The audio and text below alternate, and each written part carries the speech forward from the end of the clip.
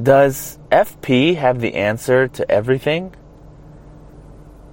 Hello, my name is Eric Normand, and these are my thoughts on functional programming.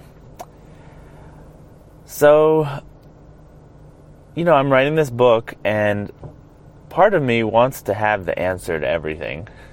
Part of me wants to, say, well, this is how a functional programmer would solve this problem, and this is how a functional programmer solves this problem.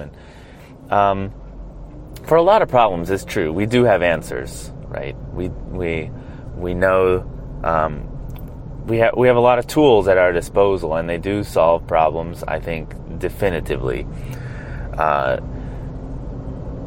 The thing is, though, we don't have all the answers, and there are constantly new problems coming up. But what I think FP has to offer, more than any particular answers to questions or answers to problems, is that we're asking good questions.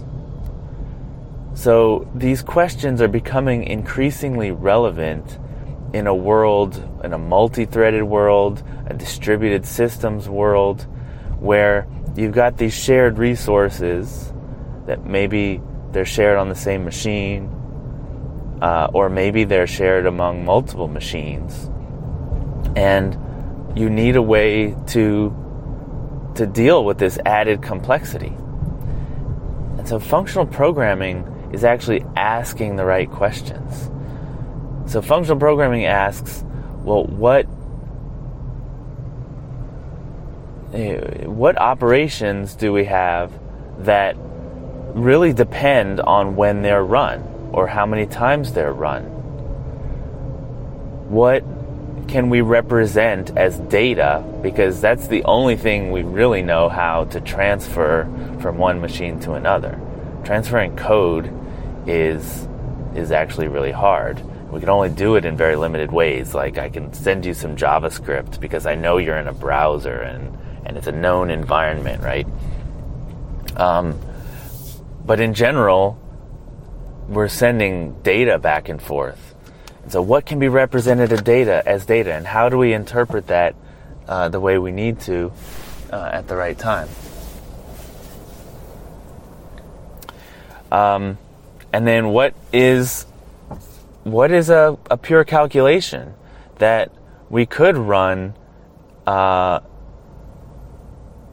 this and not worry about all those concerns about when it's run or even what machine it's run on? These are questions that functional programmers ask, and that's the analysis that we do that is what provides the value. So there are definitely tools that once you've analyzed it, that these tools could help, and these are functional programming tools. But also, it's most of the value comes from the questions and the analysis itself of just figuring out, how do these things fit together in terms of time, right?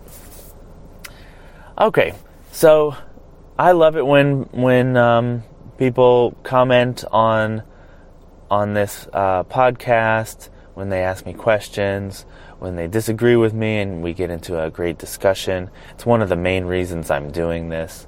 So if you want to get in touch with me, just find me on Twitter at Eric Normand with a D. Also, you can email me, eric@lispcast.com. I am really looking forward to hearing from you. All right, see you later.